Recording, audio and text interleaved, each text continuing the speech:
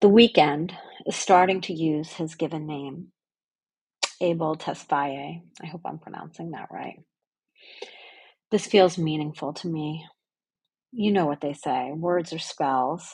And if words are spells, then your name must be the personal spell you cast on the world. Or at least that's what I always thought. After all, when I got married at age 26, I changed my name in the masthead of Cosmopolitan even before it was official so that the issue that hit newsstands after my August wedding would reflect this new and improved version of me. I was no longer a Tusa Benegar, the kid at home no one noticed or cared about, this background character of my family and school communities who desperately wanted to be seen and cherished. I was finally seen and cherished by this boy who put me above everything else. But wait, let's backtrack. When I first met him at 23, I didn't think we could possibly have a future simply based on his last name, Rubenstein. Atusa Rubenstein? I just couldn't see it. I was born a Shiite Muslim and immigrated to the US from Iran. If I married him, I would be identified as Jewish for the rest of my life. It didn't bother me. It just felt like false advertising. But honestly, I was 23 and living the dream in New York City. Surely this guy wouldn't be the one anyway. I mean, I wasn't searching for a husband. I just wanted a sidekick for tasty delight runs and watching 90210.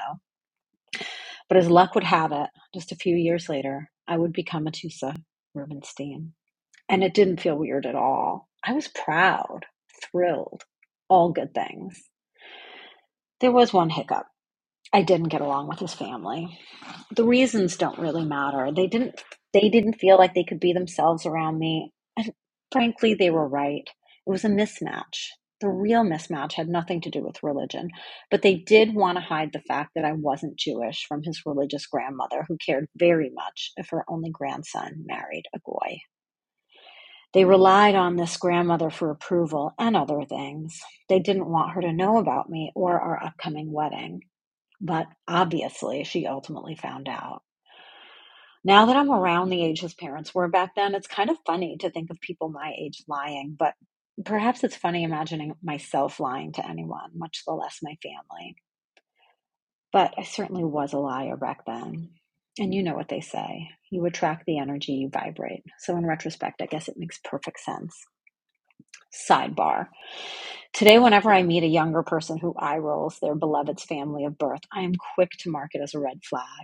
Even if your significant other is the literal opposite of their family, pay attention to how you feel around said family.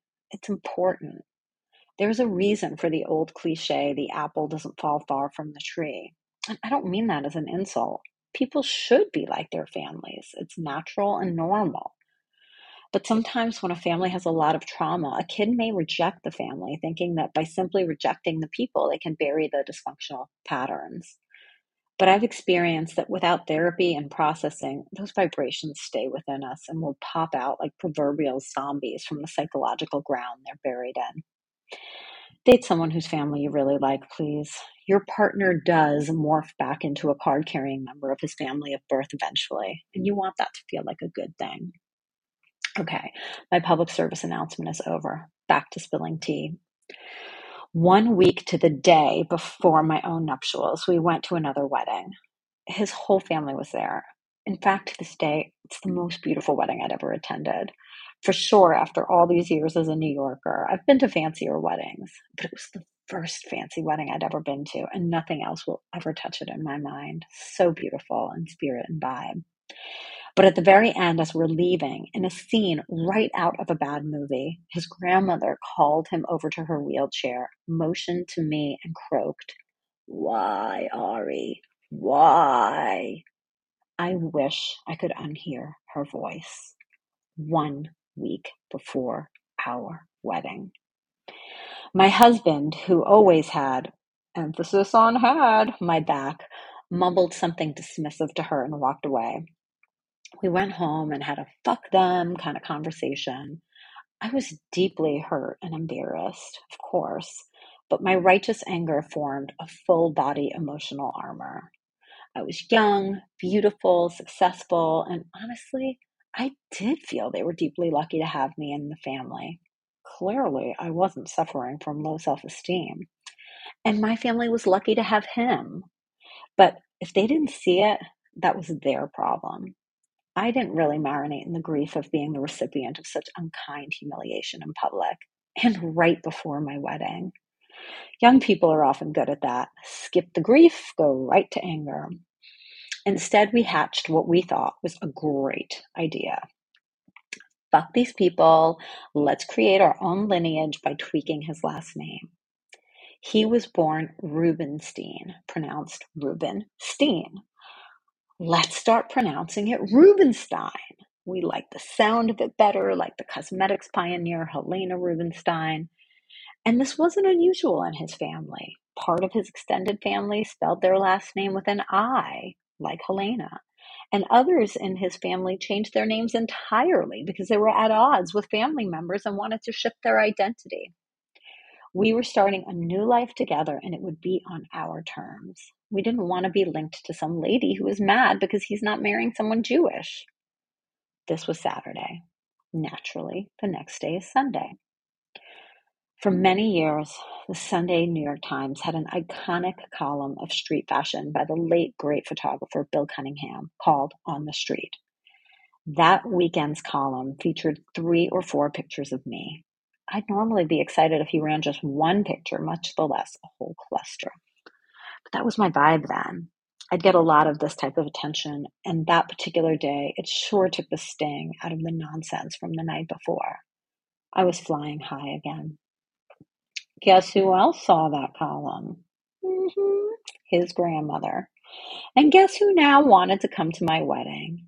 Yep, you guessed it. Maybe in her YREY era that ended that Sunday morning, she thought I was just your average goy. But an above average goy, she would accept. Who knows? I never asked, but I didn't want her at my wedding. I was angry. My ego was bruised. I was excited for my wedding day and I didn't want her bad energy. That Monday, I had to field phone calls from his family saying how important it was to them to include grandma. And I think ultimately my husband said, fine, she can come. But if she comes to the wedding and that's what's most important to you, then you're essentially saying she's more important than me. So our relationship was over once we were past the wedding. Yes, we were also immature. I agree. And therein began decades of estrangement and reconnection with his family. Again, another ancestral theme on that side. Oh, and P.S. I should have known this was a bad move when, after telling the band leader at our wedding many, many times the new pronunciation of our last name, he loudly and proudly introduced us as Ari and Atisa Rubenstein. I never really got over their rejection, to be honest. I had a beautiful relationship with my college boyfriend's family and loved them very much. I had hoped that the same would be true with my husband. It was a terrible introduction to their family, and ultimately, it doesn't matter anymore. I have a lovely relationship with my current partner's family, and all's well that ends well. But the name story isn't done. Deep into my years of self-exploration after I left my job, I was with a shaman inside his teepee in upstate New York. He was smoking peyote, drumming, doing his thing while I stood in front of him wordlessly. I know. Only your weirdo friend, Atusa. He didn't know anything about me and didn't ask. After what felt like an eternity, he simply said, "Your name. There is a problem with your name." My name? I was legitimately confused. It is grounded in conflict. Boom. He was so right. From that day forward, I started going by Rubenstein with the original pronunciation. I thought my husband would really get it, but he didn't agree. Even his mother, who ridiculed the pronunciation for years, didn't agree. Even though she pronounced her name the original way, she felt he had established himself professionally with the new pronunciation. For goodness sake, so had I. I was more public, and yet I didn't care. But of course, everything isn't about me. There were so many beginnings of the end of my marriage, and this was one of them. To me, this felt like a pathway back to wholeness, to some kind of energetic reconciliation with his family. He did not. I would joke about it sometimes and suggest we call ourselves Rubensteinstein as a compromise. But in all seriousness, I was ready to move past the conflict. Ultimately, I guess, what was necessary was to move past the entire conflict, including the marriage. Today, I'm a little ambivalent about the pronunciation, probably because I'm getting divorced. My husband's partner has legally changed her name to Rubenstein, just as eager to cast her new spell out into the world as I was 25 years ago this summer. But alas, I'm still Mrs. Rubenstein, and until the divorce is final, anything else is just playing pretend, just as he and I played pretend by changing our names 25 years ago. We thought we could leave the drama behind and move forward with a clean slate, but we were only pretending. By pretending to be married, I worry it is allowing us to pretend we are divorced, which I feel is prolonging this arduous process. I want to stop pretending. And that's why I want to write about my marriage.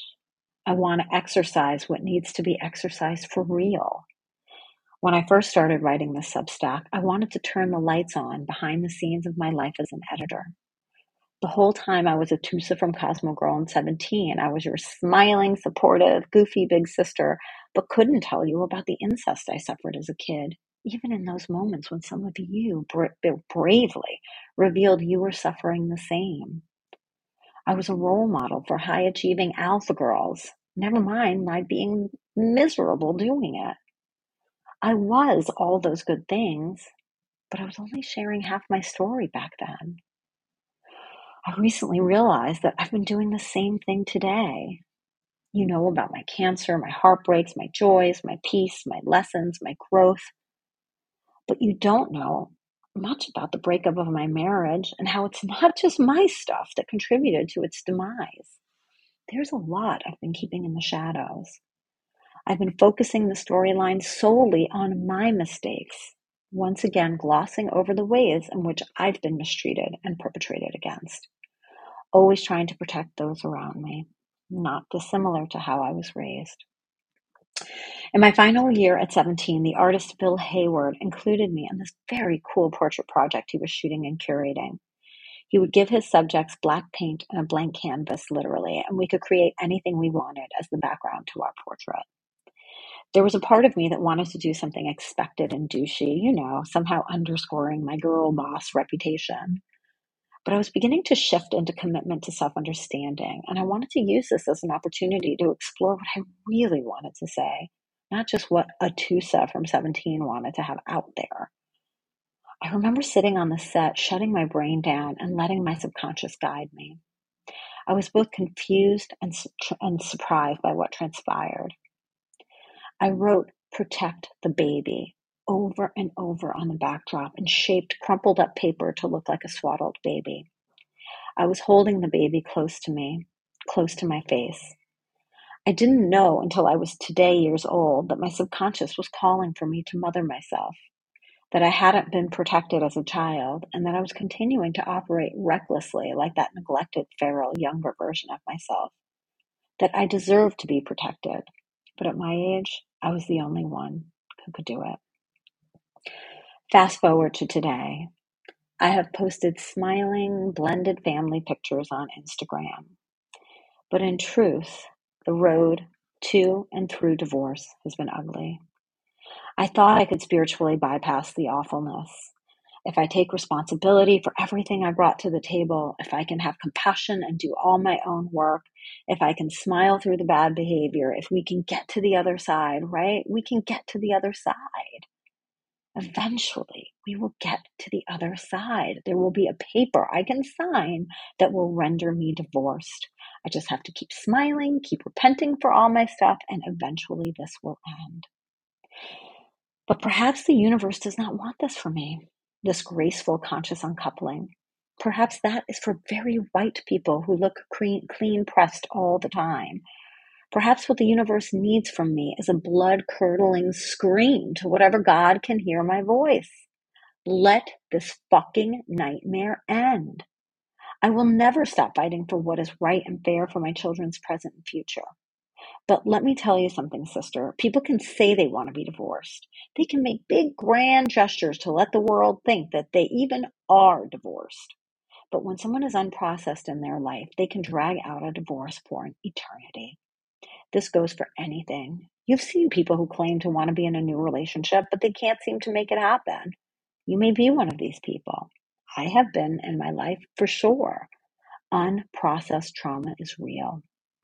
Maybe this is my last bit that needed to be processed and spit out. To stop being the one who always makes lemonade out of lemons.